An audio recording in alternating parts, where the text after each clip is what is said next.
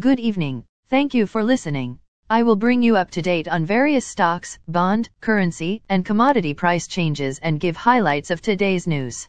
Please subscribe to the podcast for automatic downloads. As of 4:55 p.m., stock markets were lower.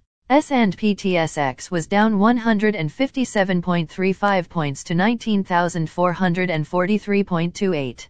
Dow Jones Industrial Average was down 281.76 points to 32,920.46. The Nasdaq was down 101.49 points to 11,243.72. S&P 500 was down 43.39 points to 3,852.36. Asia and Europe.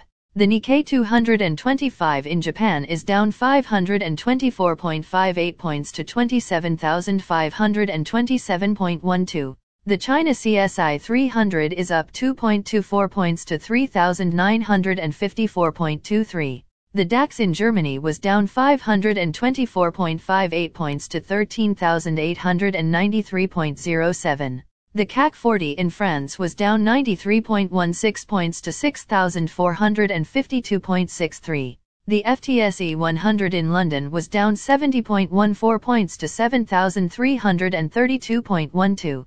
Commodity markets. Gold is up $15 to $1,802.75. Silver is up 11 cents to $23.41. Crude oil is down $1.64 to $74.47.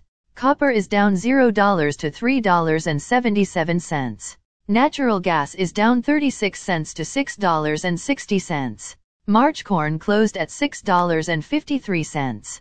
January soybeans closed at $14.80. March wheat closed at $7.53 and a half. The Canadian dollar is 1.3698.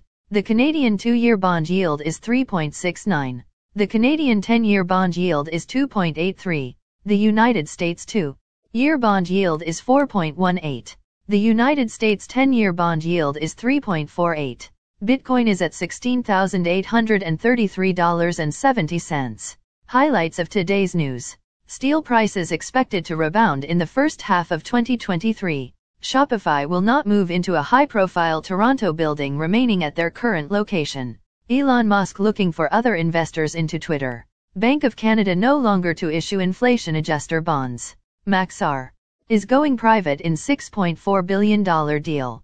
Again, thanks for listening. For automatic downloads, please subscribe on a podcast app or platform. And please consider leaving a rating on the podcast app or platform. It helps grow the show. Thank you.